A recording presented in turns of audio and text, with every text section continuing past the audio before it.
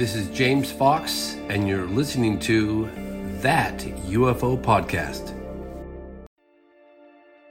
I'd like to thank Laird Superfood for sponsoring this episode. My nutrition has changed a lot over the last year since I decided to look after myself a little bit more, not just for me but my family too. One constant though is my coffee, and you'll know I'm a big coffee lover. It's not just part of my morning but my daily routine. Laird Superfood and their creamers have been a bit of a game changer for me and taken my coffee game to a whole new level. It's the perfect way to not only fuel your morning but your whole day with organic, natural, plant-based ingredients. And for me as a diabetic, there is no sugar from highly refined corn syrup.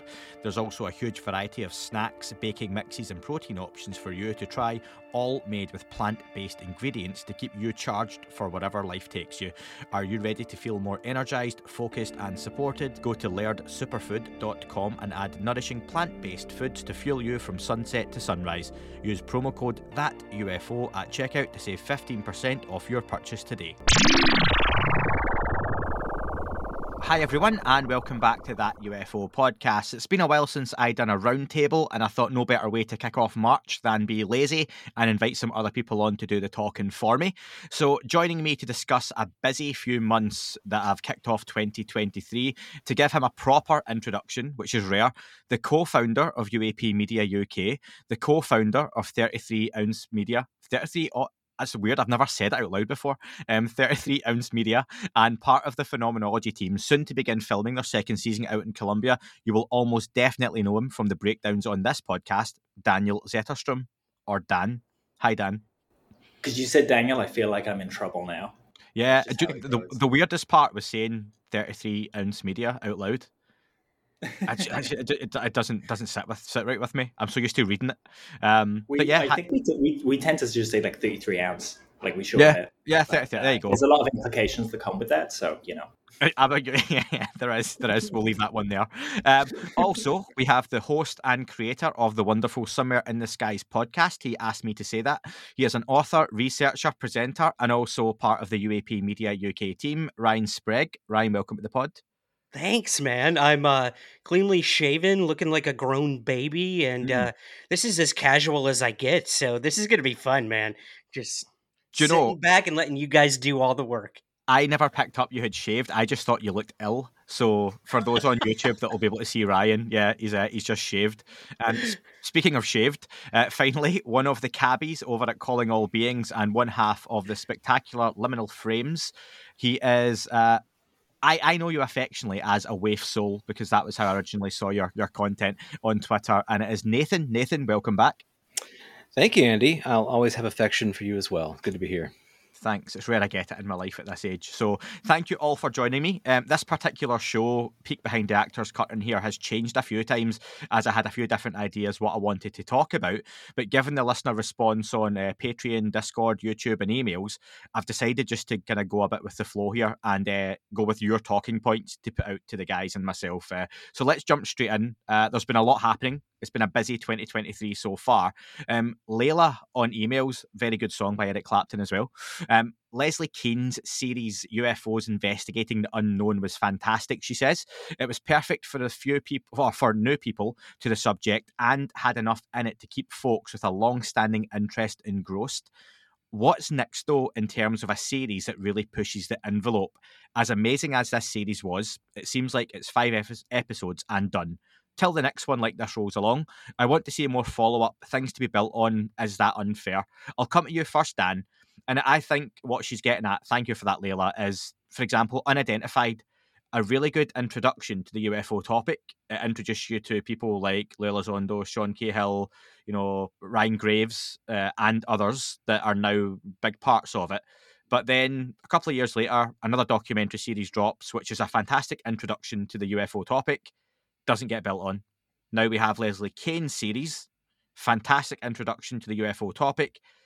Is it going to get built on, or is this just another placeholder until the next one comes along? Yeah, that's a really good question. Over the past few years, we seem to have gone from having these kind of low bar, low production quality documentaries to having these kind of 60 minutes-esque pieces of media that are really concise and just really, really well made. And in terms of them being built on, each one kind of brings something new. Like Leslie Kean series has Helene Cooper, who we've never heard talk before, and a few other characters kind of who open up about certain things. So it's getting more in depth and establishing the players in the space and their credentials in a more in-depth, concise way as we go. The Leslie Kean thing is 5 episodes, Unidentified was 2 seasons. So, it's kind of shrinking down and kind of getting to the point a bit quicker for people. But just like the Phenomenon movie, it gets to a point where it has to kind of go to be continued. And that's not, we haven't got past that yet. And I think the reason is just because enough stuff hasn't happened. We're getting stuff happening almost every week now. And if they were to add an episode, maybe they could maybe like fill the last year. But again, you'd hit that to be continued kind of space. So I'm sure once we get hearings, once we kind of get, another year, maybe down the road, we'll start seeing maybe a follow-up from James Fox there on the Phenomenon, just kind of updating people on what's going on behind the scenes. And yeah, kind of scratching that to be continued itch, I would say.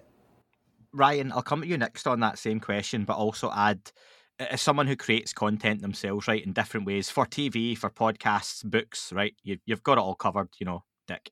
Do you think the mainstream audience is there for that continued series to be made? Like, there's that, like Dan says, it's these great series, well put together, introduces the topic to 2 million viewers, 3 million viewers. Is there enough there? Forgetting the UFO Twitter community, for example, which is, a few thousand, and the Reddit community, which is a few thousand, that's not enough to justify another full TV series, is it? Do you think there's enough folks out there to consume that type of media? Yeah, good question. I mean, the normal, I don't want to say normal, but like the everyday person who doesn't look into this stuff like we all do, even now when they find out what I do in terms of producing UFO content or research and whatnot, uh, if I just say Tic Tac UFO, I'd say probably like 95% of them know what I'm talking about now. And that's people who've never looked into UFOs and stuff like that, and they'll just be like, "Oh yeah, well, that was like on the east or on the West Coast, right?" So I think we are now at a point where most of the mainstream is aware of a lot of the buzzwords that kind of fly around mainstream media with a lot of this, but they don't know the nitty gritty. They don't know who Commander Fravor is. They don't know who Ryan Graves is or what Go Fast is. So I think, like Dan said, we're at that point now where all these kind of mainstream places are trying to catch up to people like Tom DeLonge and Unidentified, or even the stuff that James Fox did. That's why we're now seeing 60 Minutes and all these mainstream sort of outlets try to do their own version of the Cliff Notes version of a lot of this. So yeah, I think we are at a point where we can kind of move on. But again, that's coming from somebody who thinks, breathes, lives, and sleeps this stuff. So maybe every single one of these things has some sort of value, and I think they do. If one new person is now learning about everything that's been going on since 2017, that's awesome. And to kind of play off of what Dan said, I know for a fact that people like James Fox are trying to do that, trying to move this conversation forward instead of just looking at the Tic Tac again and this and that. I talked to James actually yesterday about this, and he's currently working on something that is kind of a follow up to everything that's been going on post 2017. Without giving specifics, I'm in no place to do that, but I do know that he's kind of at that point too as a filmmaker where he's like, okay, we get it. We know kind of the new ufology post 2017. Now what? Like, where is this all heading? So yeah, I'm excited to see what comes and kind of the ripple effect of all of this. Again, if one filmmaker saw that Leslie Kean series and is now inspired to continue looking into that, awesome. Same with like the work of Jeremy Corbell. If one person now learns about Bob Lazar or about the Mosul Orb, whatever Corbell's bringing forward, that can have a ripple effect for more people to now come forward and continue that story in the way they see fit, I guess. Yeah, and Nathan, just your thoughts on the same thing. Like Dan and I have spoken on the podcast before about if there's a piece of evidence, and I think sometimes this is the issue, people expect a new series to bring out a new video, the new Tic Tac, the new Go Fast, the new Gimbal. That's not going to happen in a documentary that takes a year to produce. There's not going to be that holding of a piece of footage that's that incredible, the black triangle photograph that's all kind of fabled and talked about. That's not going to appear in a documentary for the first time because that goes on the news. Dan, you and I have talked about that many times before. Like that comes out in a big way on socials. That's high noon material, for a Jeremy Corbell, as we would say. So are the expectations of some of these documentaries and what they can produce unrealistic? It depends on the audience. So I think a lot of this is related to the platform. I think that most people are hungry for this topic. And I say that because you can look at the big articles we're all familiar with that have been published on the New York Times. If you look at their viewer counts, the reading counts on those articles, they're astronomical. So the appetite, the interest is there. It's where is the message being given? And what platform is the message being given on? That's what is important, I think, in human society, because we're very we look to each other in the room for permission to be interested. And when it's on a certain platform, it then gives us permission to be outwardly interested in the topic. And so what we've seen over the last several years is a movement of this topic from fringe circles, inner circles, tiny circles, into outer circles of greater acceptability, bigger platforms, bigger productions. As Dan and Ryan pointed out, the quality of these productions have gotten better over time. So that is continuing to happen. As that happens, and at least I think an inflection point will occur where it's on the right platform in the right places for enough people to see it and say, oh, wait, you mean I can take this seriously now? I've always been interested, but you're telling me I can take it seriously and therefore we all can take it seriously. That's what I think I'm looking for. And I feel like with Leslie's show, it is moving in that direction. As someone who makes a podcast, I won't complain because anything that comes out like this, you see a trickle down to listeners, viewers, opportunities for people, artists, and it means that our other podcasts pop up, series like Dan Phenomenology become, viable and they can be made and people have an interest in it.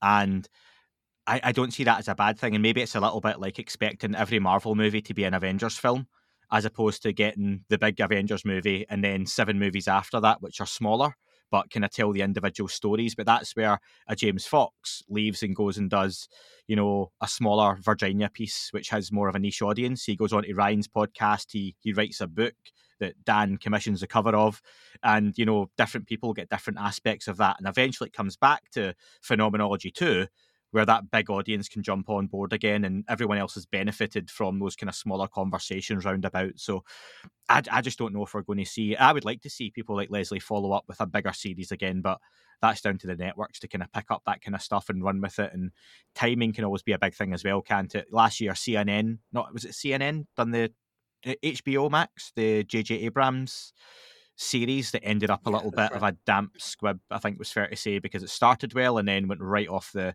cliff in terms of credibility, I think was the common consensus. So interested to kind of see where that goes. But yeah, it's one for the future, and we're going to see more documentaries. There's always going to be them, going back to, we've talked about the days of video stores having, the alien autopsy videos, or the same, Dan, when we talked about UFO sightings, you'd go in and see like the top 50 UFO sightings now caught on tape with never before seen footage, and all that stuff kind of happens just in a much, much nicer way now. So lots to come from that space still, but yeah, I agree. It was a good series. I've not seen the full thing yet, but what I have seen looks good. It's got the right players, the right tone.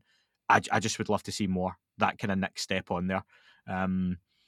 Following on from that, something that's been kind of part of the news cycle recently, Tom, I don't think that Tom DeLonge could have been, but I don't think so.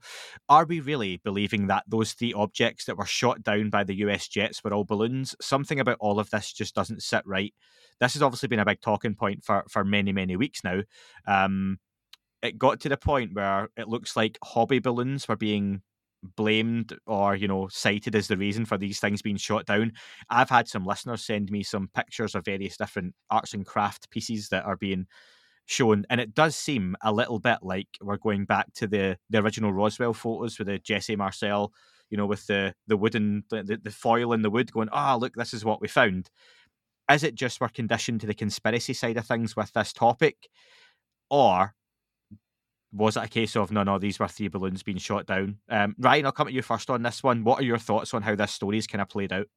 Yeah, I mean, I change my mind every day, and it's frustrating. I'm sick of it. If I hear the word balloon now, like, I immediately run away. It makes me feel nauseous. However, every conversation had on this, and every outlet that covers it, I learn a little bit more technically about, like, what these things could be, the aircraft in which tracked them, possibly captured photo or video, and eventually shot him down. Specifically with Tim McMillan at the debrief, I learned a lot from an article he released about this recently. And I'm kind of right now at a point where I don't think any of these were hobby balloons. I don't. That's not to say I think they're extraterrestrial craft either. I do believe that almost every single one of these things shot down were some sort of surveillance equipment.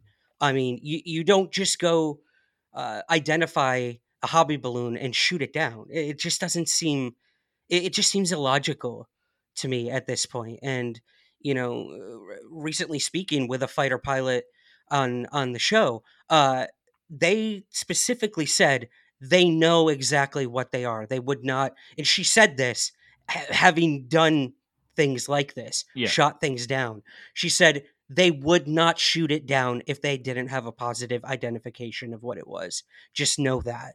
So I don't think it's a matter of we're very unclear on what it was, but we shot it down, and now they're not going to recover the debris. Like, we all know this at this point. This story's ad nauseum.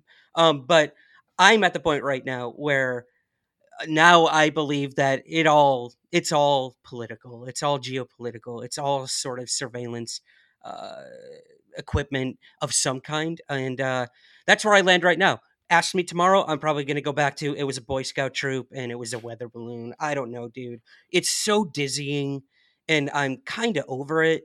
But at the same time, like, as UFO researchers, we have to continue to chase this story. Yeah. Because it does unwittingly involve us all in some way, shape, or form. Like, people come to us and want to know what's going on. And I wish we had answers for them.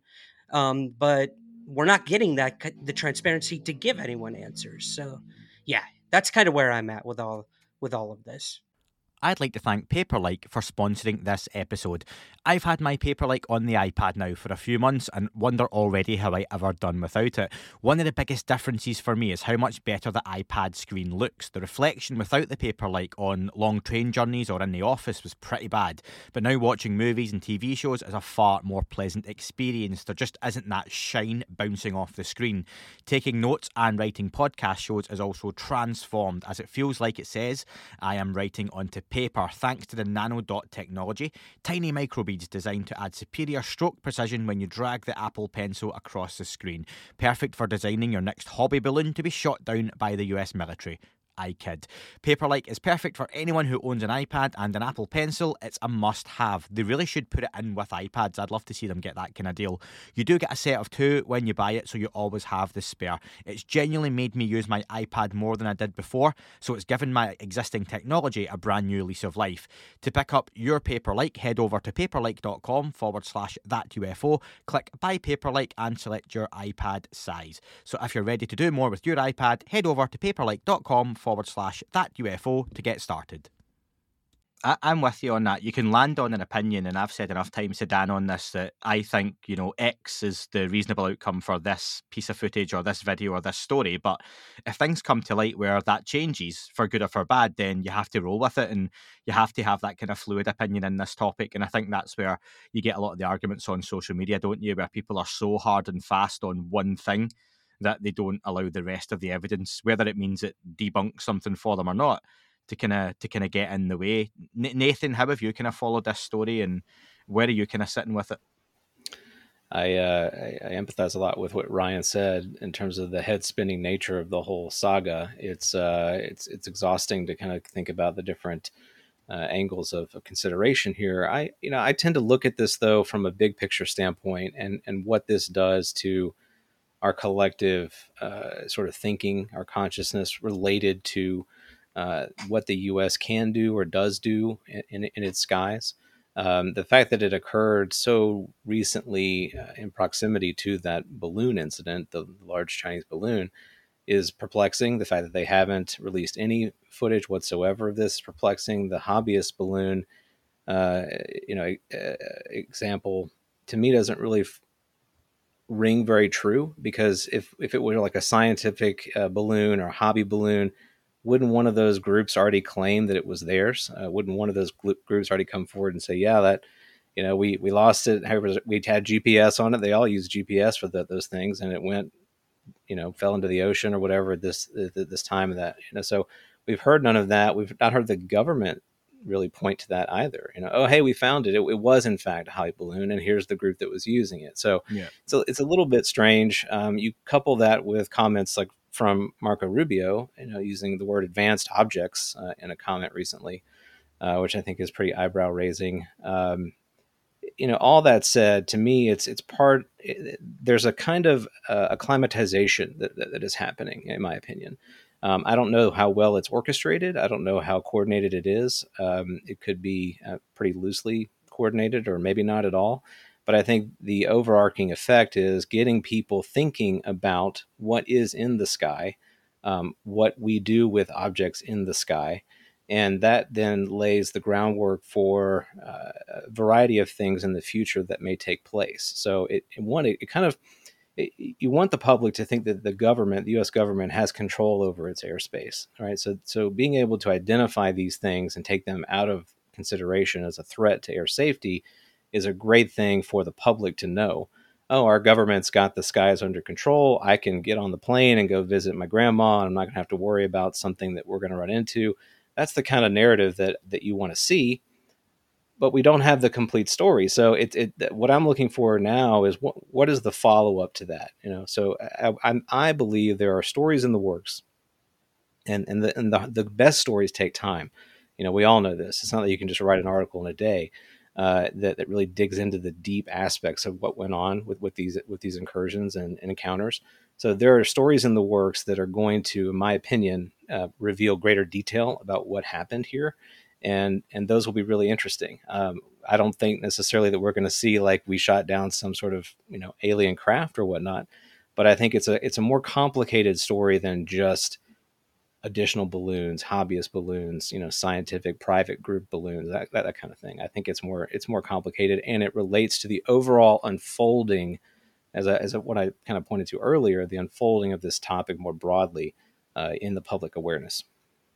Dan, I've seen both those arguments kind of online, or points that Nathan's made, that one, this is the US government trying to wrestle back control of the UFO narrative and put the toothpaste back in the tube by going, look, it's all balloons, it's all misidentifications, we're in charge of this, and maybe things will go away. But also, I've seen many people say that this is just the beginning of, in a few months' time, does something else get picked up that they turn around and say, actually, this isn't like what we shot down before. We lost something, and then a few months after that, we've tracked something again, but something shot off into orbit and we've lost it. And is it a way of that potential soft disclosure happening, that they start to admit there's something else out there? Where are you sitting with all of that just now? Yeah, that's a really good question. I think the first thing to say is that the debris wasn't able to be recovered because we all know Lockheed got there first, right? They privately kind of scooped that up. I'm kidding. But yeah, we had a number of different objects there, supposedly found because NORAD opened up their filters, which just means they were looking at things outside of what they'd already identified the fingerprints of. And they found a whole bunch of other things up there. For me, there are kind of a few possibilities here. Either the US is being genuine and they, vaporized these objects and they were small and, the debris kind of flew into the wind and that's that. Or they recovered these objects, and whether it's anomalous or related to spy activities, there's some intelligence value there. So they don't want to kind of show their hand in the same way as they didn't show their hand in terms of saying, hey, these are the shapes of all the UAP in these Rangefowler reports that we're getting. That was all classified. We know that. And there'll be a reason that was classified. It might be a case of not letting China know that we know that they know that we, those kind of, like you say, political games, right? Or the US shot down some object that belonged to the CIA or something like that, and they're just trying to cover up a whole bunch of humiliation and just being inept. It's always funny with these things because you have the two extremes. That either the government is playing 4D chess and is brilliant and covering everything up, or they're completely terrible at what they do and they're just humans behind the wheel and they're flawed. So both of those can't be true. It's probably somewhere in the middle as a lot of things. It's been really interesting seeing the kind of the myth build though, and people taking these different portions of the story and running with them. Probably very similar to what happened back during Roswell, where the lie supposedly travels around the world before the truth can get its pants on. That's the saying. So we're essentially seeing a modern day UFO myth being built, no matter which way we look at it. But the important thing is that these objects allow us to kind of clear up the data pile and to better define what it is that all of us here today are interested in. There's huge interest due to this being covered more, which just leads to more opportunities for series and films like we were just talking about, because people are going to be looking for this really concise, good information. The whole Pico balloon thing is really strange. The North Illinois Bottle Cap Balloon Brigade, which sounds like a fun club, that's a mouthful, NIB, we'll just say, their website's actually gone down now. The publication that said that they were responsible and it was one of their balloons has a number of kind of DoD connections that a few people have pointed out are quite shady. And now their website is down. So obviously that's sending everyone's conspiracy flags up. But it could just be that they know that they will be fined for those Sidewinder missiles. They'll have to pay the bill for all of those operations. And so they're like, crap, take the website down. It wasn't us. We haven't done anything. What's a balloon? Let's just pretend. So that's really interesting. But as Nathan and Ryan kind of both touched on, we have to be open to learning and to having our ideas challenged, because daily there are new things that just make you kind of wonder, what direction this is going in. We can all agree that the government is just oozing confusion in its messages. It raises questions. This whole situation raises questions about readiness and response to potential threats from anything in the airspace that they don't know what it is.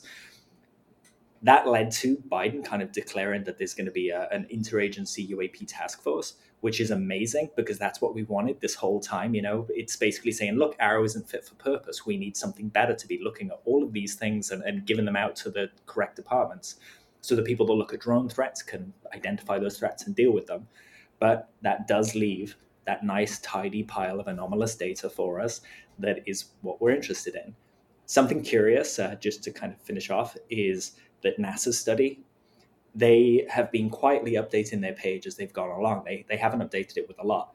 But when they announced their study, their website said that they were looking at unidentified aerial phenomena. Now, after this whole debacle, they've actually changed that definition to unidentified anomalous phenomena.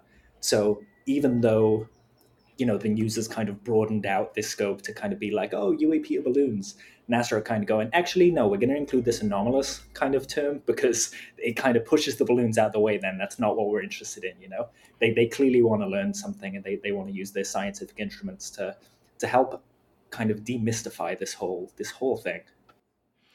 I just hope at the end of the day the balloon club aren't too deflated. I can't even say that with a straight face.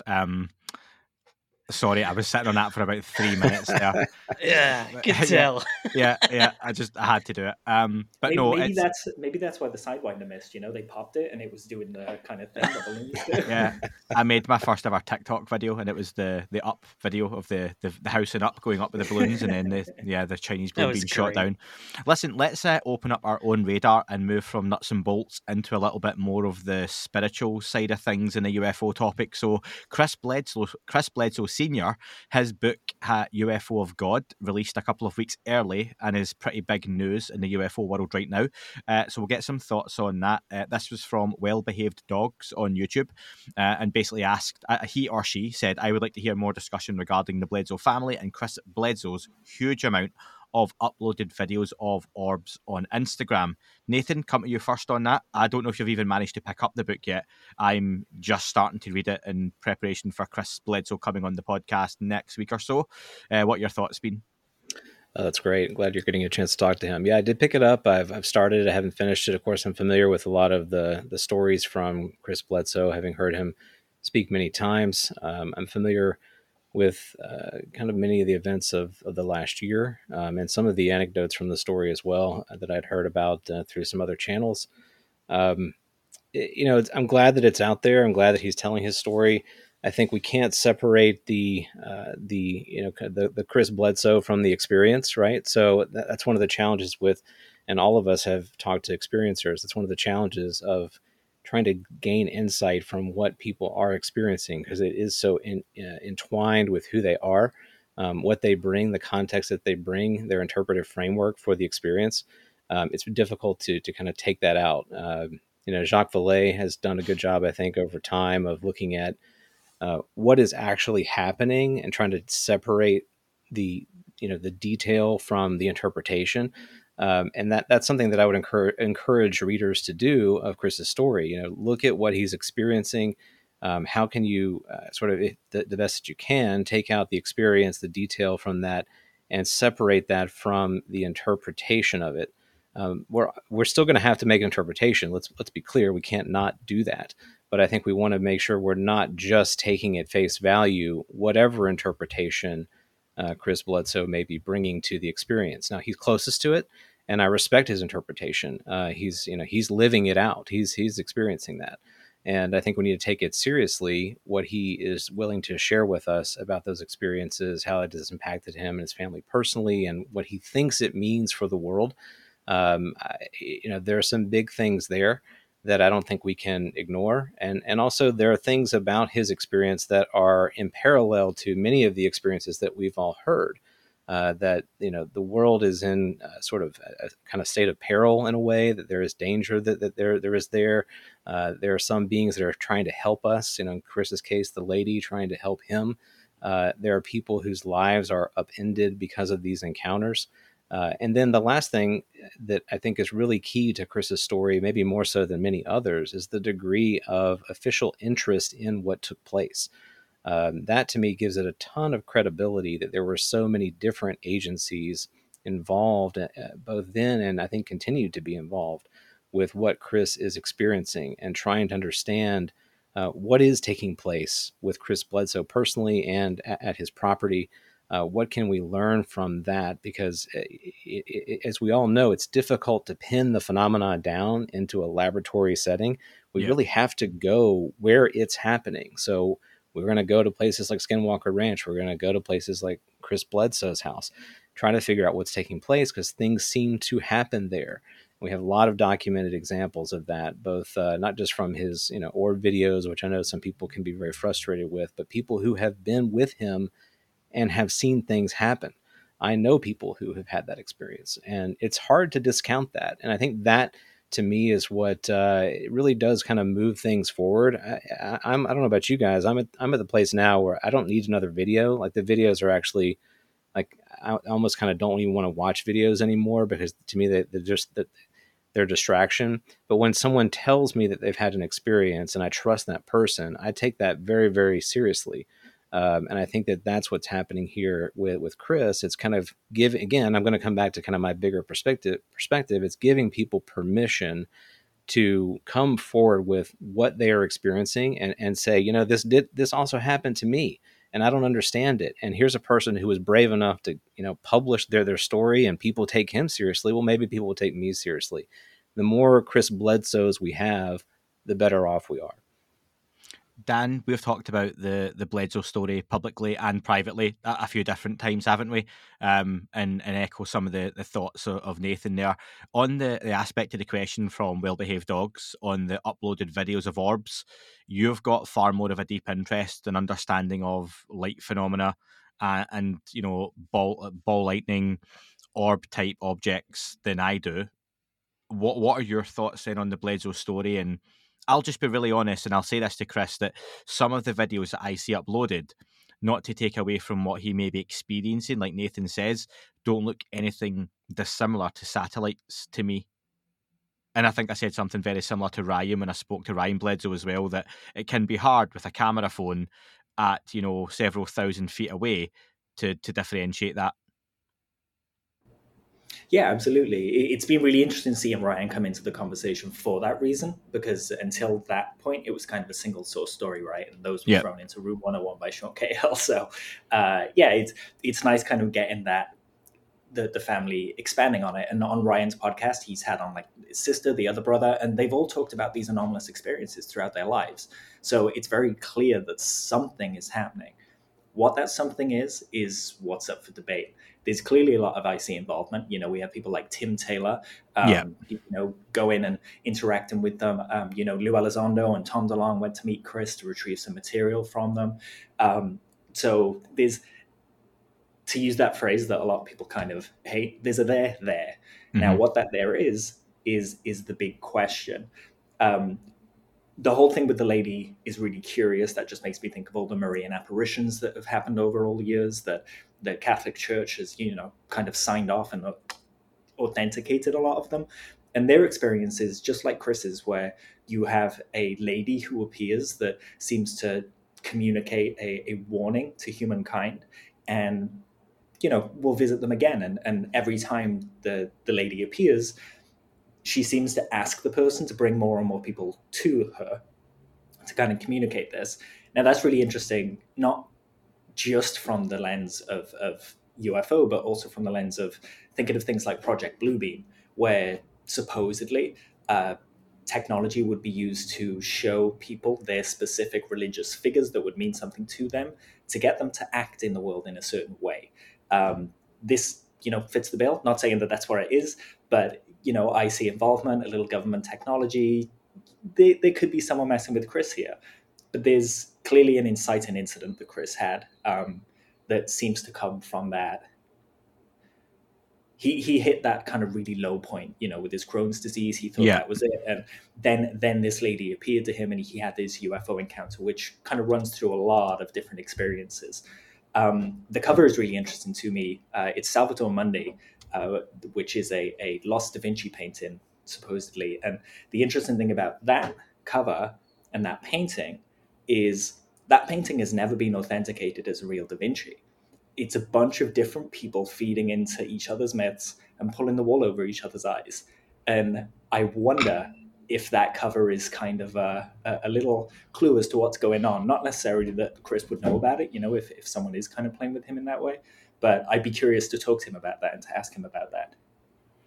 Yeah, fair point. Makes me think of like the phrase phenomenology, where we all kind of, depending on our upbringings, depending on where we live, depending on the friends we have and the people around us, we all see the world through a different lens. And it's very clear that Chris's lens is a religious lens, and that's what's important to him. And so that kind of gets, this experience is defined in that way.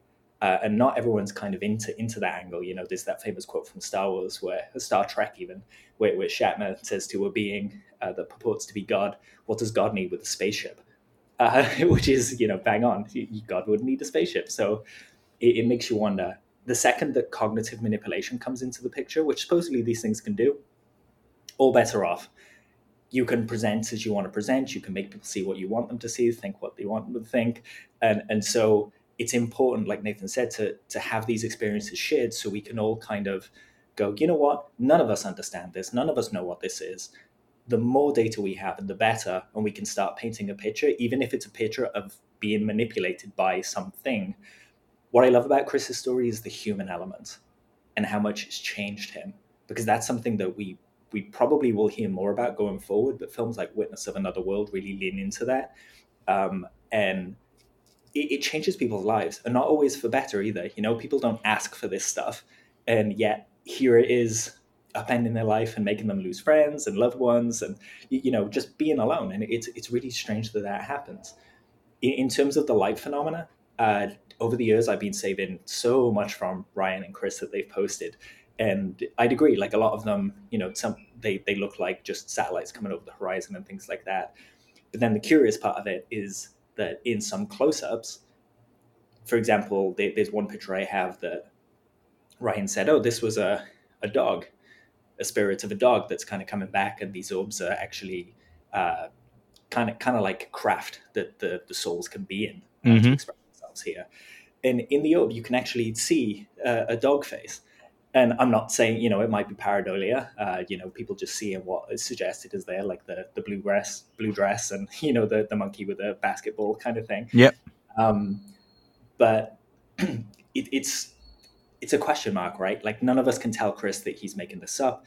None of us can tell Chris exactly what this is. It's another data point, and it's really important to just hold it lightly and take it seriously. I'd like to thank User Interviews for sponsoring this episode. When I first started promoting User Interviews a few months ago, I had a wonderful response from many of you out there who got on board early and earned some extra dollars during what's a tough financial time. User Interviews connects researchers with real people like you, quality participants who earn money for their feedback on real products. Right now, there's a high demand for software developers and engineers to give feedback on products being created for developers. It's free to sign up. In less than 5 of our Earth minutes, you can apply for your first study. Most studies are less than an hour and pay over $60. Some studies pay several $100s for a one-on-one interview. You get to share your opinion on top brands such as Adobe, Spotify, Intuit, Amazon, and many more. I've even signed up myself, and the process was very quick. If you're ready to earn extra income from sharing your expert opinion, head over to userinterviews.com/hello to sign up and participate today. Well, no one knows better about the human experience of the UFO topic than Ryan. You wrote a whole book on it, didn't you? And your presentation on it I've seen a few times as well. The experience is well known.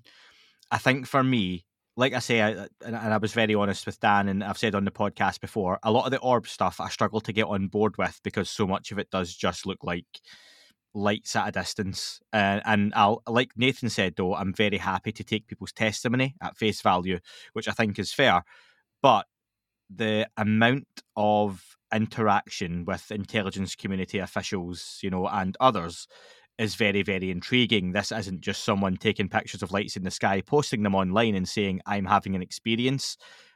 Is there more than something of interest to this than you? What are your thoughts on the whole Bledsoe story? Yeah. I mean, I have sort of a funny story connected with Chris. For years, even before I'd written my book, the first edition of my book came out in 2016. I'd been speaking to a MUFON field investigator almost 2 years prior to that about covering a case they'd investigated. And it was very dramatic, and it was life altering for the witness involved. And I went on to publish this story in my book, with the witness remaining anonymous because they did not want to be known. They didn't want their name out there. And then, as the years went on, I started presenting that story in lectures that I gave. And people started coming up to me and saying, I think I know who that witness is. I think I might know who you're talking about. And it took me almost 4.5 years for someone to finally come up and say, that's Chris Bledsoe. And I had no idea all this time that the anonymous witness I'd been speaking about was actually Chris Bledsoe. And that kind of, to me, speaks volumes that when he originally started talking about this, he did not want to be known. He didn't want notoriety. And that screams to me that this person just wants to get this off their chest. They're not out to be in every documentary or write a million books. Finally, Chris has put down everything he possibly could into one cohesive book. And I use the term cohesive, obviously, very loosely, as I'm sure all these experiences are very non-cohesive for Chris. So yeah, that's kind of my weird connection to this whole story is I'd been talking about it for years, not even knowing it was Chris Bledsoe because I hadn't heard his story before. Now that this book came out and I've started reading it, it embodies everything I stand for in ufology. This is my ufology. Chris has been dramatically affected by these events, no matter what they are. And what Nathan said in terms of interpretation, That's what fascinates me most about all of this, is how each individual interprets these experiences and integrates them into their lives moving forward. I've had so many people come to me and become spiritual or religious after an experience, or vice versa. It kind of shatters their framework of everything they once believed, and now they have to pick the pieces up in a whole new light.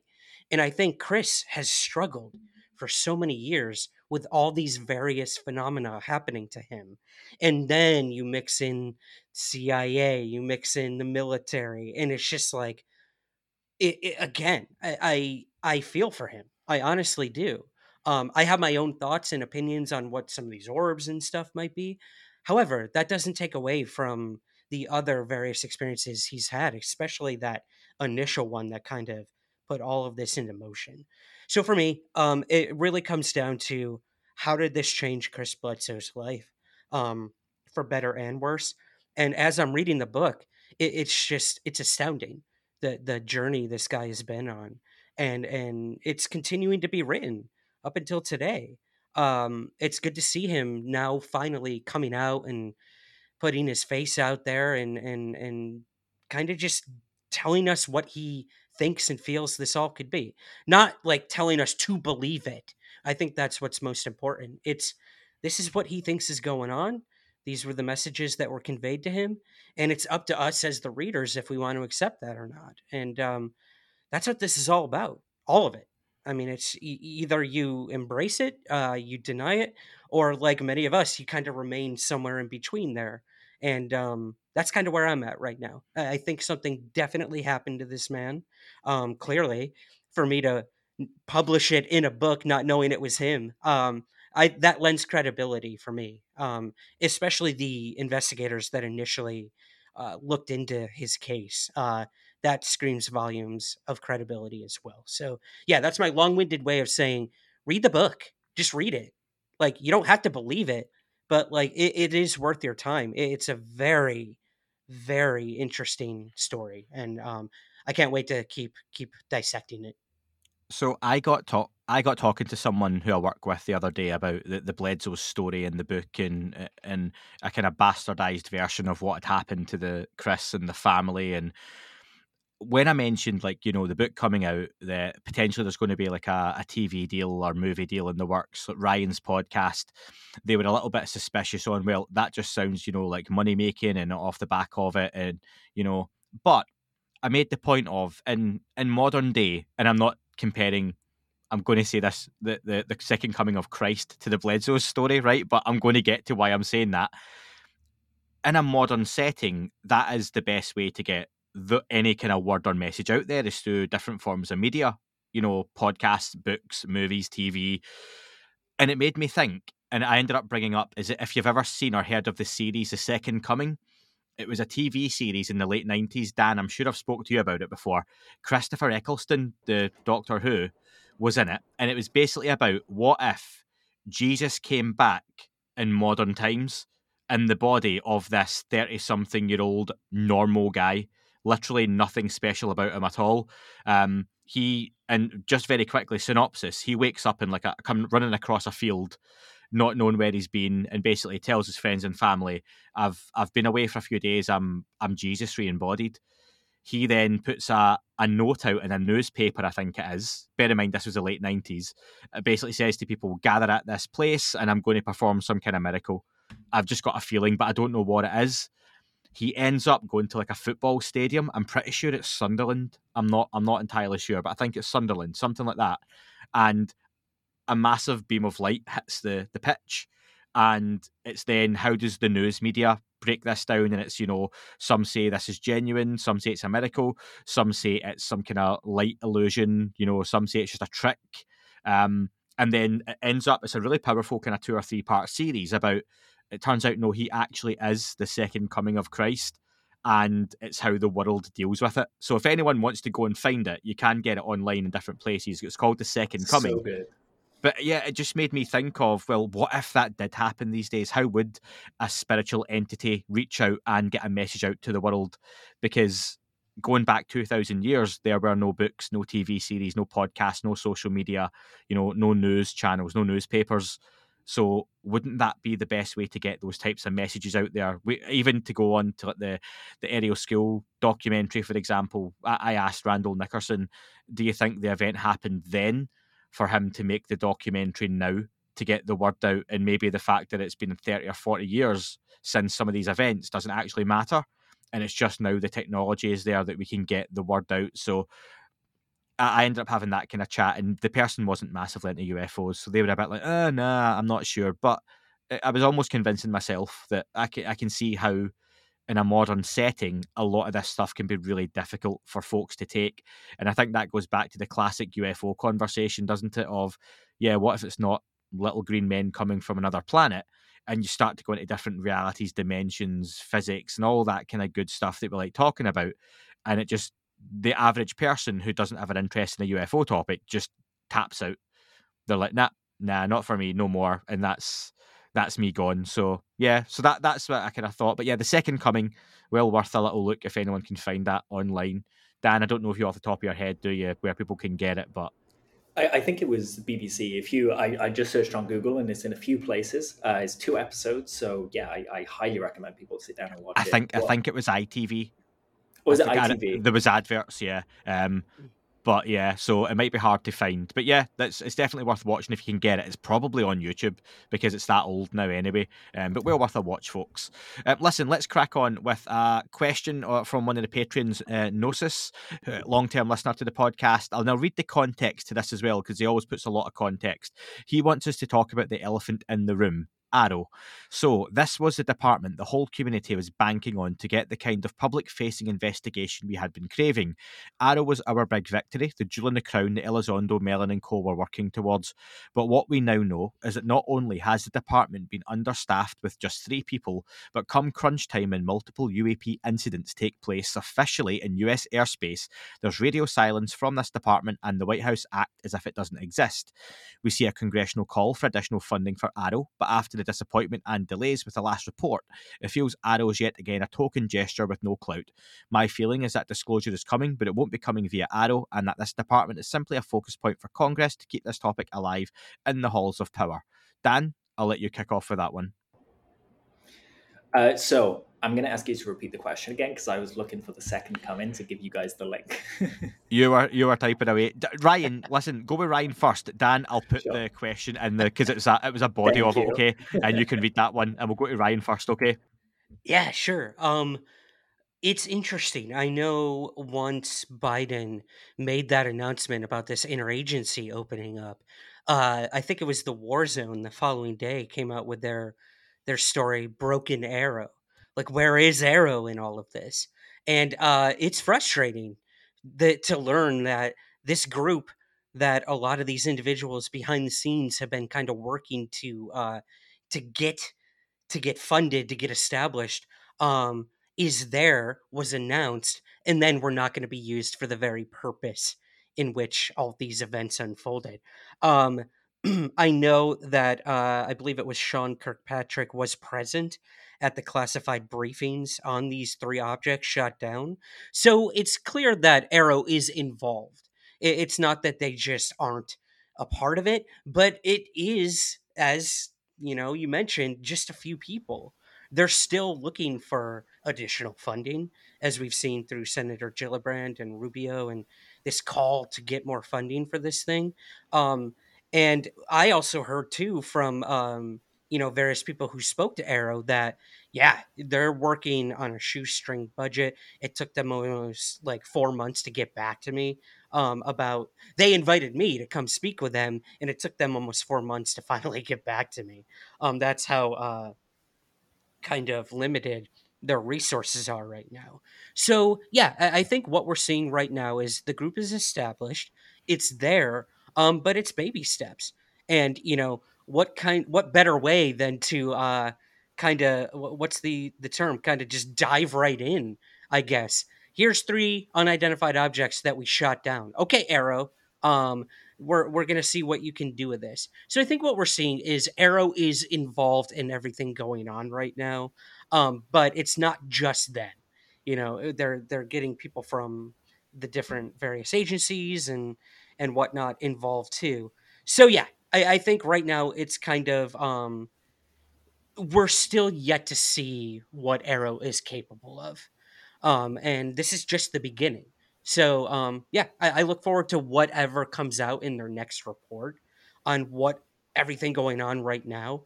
That's what I'm really looking forward to. You know, that when the next report comes out, will we finally find out what those three unidentified objects were, or will they once again say balloon-like entities? I don't know, but yeah, I'm not giving up on Arrow just yet.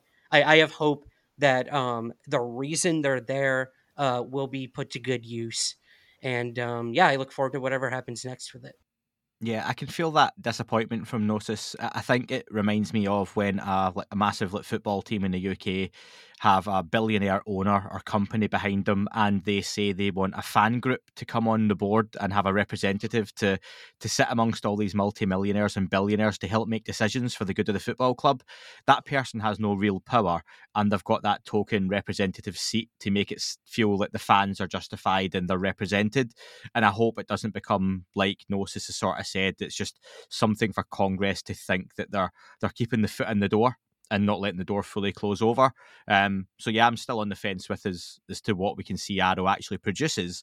And I think I was very fair with Dan in the last breakdown when the report came out that the next report from Arrow is a big one in terms of, are they going to be any use whatsoever to the general public going forward? Or, not to say they won't have their uses in the background, but if it's another nothing burger, as people like to call them, I think for many that'll be the kind of Arrow's kind of served its purpose, and it'll be turning a blind eye to it from then on in. Dan, have you had time to read the body of the question? I have. Thank you for giving me that time. I appreciate No, that. you're all right. Yeah, nothing burger is an interesting phrase because plenty of people just eat salad burgers, right? We have to remember that the Arrow was a repurposing of UAPTF. That was where it started. We're not looking at, like Gnosis called it, the crown jewel. This isn't what it is. This is essentially an organization that came from an arm wrestle between senators and the DoD. The UAPTF was announced to kind of stave off that congressional oversight that people like Gillibrand were calling for. And Arrow was it was announced before the new legislation came in. So even when we're looking at the report that came out this year that was written by Arrow, it was fulfilling the mandate from last year's NDAA. And for that reason, I'm looking forward to the next one. And I know people in the UFO community always say, oh, the next one's going to be the one. But I think you're absolutely right in terms of saying that's where we're really going to see the worth of it, and to see whether Sean Kirkpatrick is really wanting to do a great job of looking at UAP and helping define it and figure it out, or whether it's just wheel spinning from the DoD. For me, it's a start. It's not the whole thing. It did start from a gesture from the DoD. The arm wrestle is very present, and you can kind of see these internal factions kind of trying to leapfrog each other to control this story. The Air Force is very quiet. The Navy is kind of running forward with this. And now we've got the administration running forward with this because Biden's taken it upon himself to announce the interagency task force off the bat of these balloons. It's really interesting. I think the interagency solution would be better just because it allows them to pool all the resources properly and do it in a way that it isn't colored by the oversight of people like Susan Goff and her superiors that we don't know the names of. The sooner that effort gets started, the better for me. That is the crown jewel. That's what we want.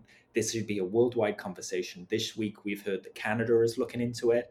The UK is still really quiet. I expect maybe in the next year they'll say, oh yeah, maybe we will pay a little bit of attention here. But yeah, it's clear that Arrow isn't fit for purpose. But good faith argument. We'll see how it goes forward and give them a chance to see if they can right that ship. And Nathan, on Arrow, performance review. It's the Aerophant in the room. So I've been waiting on that one. I such appreciate that, Eddie.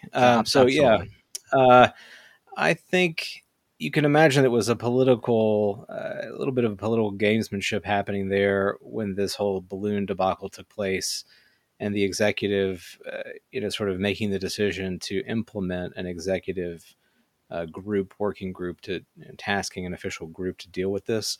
It looks better for the executive to have that initiative and have the, kind of, we're taking action, we're doing something. And you saw this in the rhetoric too. The politicians were saying, wait, we already had something, like, why don't we just fund the thing that we've on a bipartisan basis already created, and let's just build out the framework that we've already had in motion.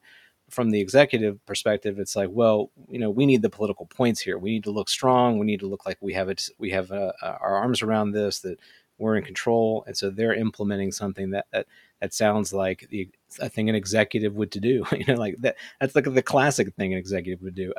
You've built this awesome thing down in the lower department. Well, I'm going to steal it, and it's my idea now, so we're doing it. And the whole company's on board. And in the lower department, people are like, we've been talking about this for years. So I think that's a little bit of what's happened here. If I could kind of use that as a corporate analogy, it ultimately is a win overall, I think, because it is a higher level, higher profile effort here. I would also, though, I think, ask folks to consider, what is wrapped up in the entire exercise of disclosure. I mean, this is obviously a huge topic we could go down into here, but where does it come from? Who should it come from? How is it going to happen? And what is it really about? What does it really mean? And I think, I take very seriously some of the insight that I've gotten from folks like Frank Milburn, who've talked about this from a state level perspective. If we're talking about the kind of technology that is literally paradigm shattering and game changing, our government, any state government, is not going to show all of its cards right away. It would be irresponsible of them to do that. So I think we have to, in some ways, temper our expectations from the state in terms of what they're going to ultimately share with us. I do want the state to take it seriously, and I think that's exactly what we're seeing happen. But I would caution folks to sort of put all of their hope, all of their eggs in a government disclosure basket, because I don't know that that's really going to happen. And I would also argue that maybe that it shouldn't happen that way, that there's something about disclosure, about this phenomena generally, that is not something that is going to come from the top down. In a way, it has to come from the bottom. It has to come from an individual level and percolate up through the society. And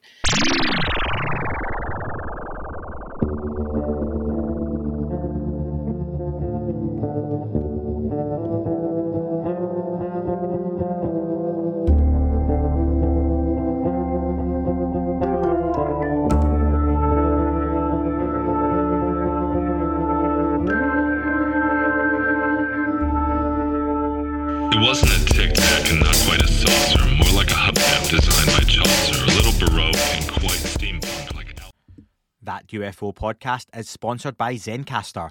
Zencastr is the all-in-one podcasting platform that allows you to remotely record and produce your show with the highest quality audio and video.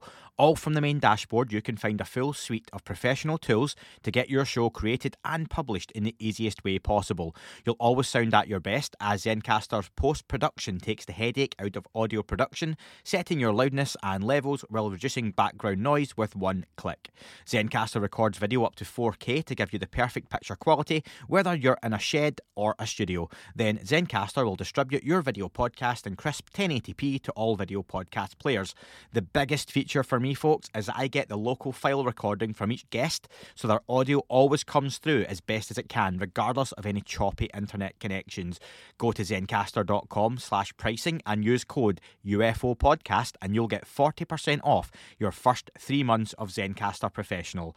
I want you to have the same easy experiences I do for all my podcasting and content needs. It's time to share your story.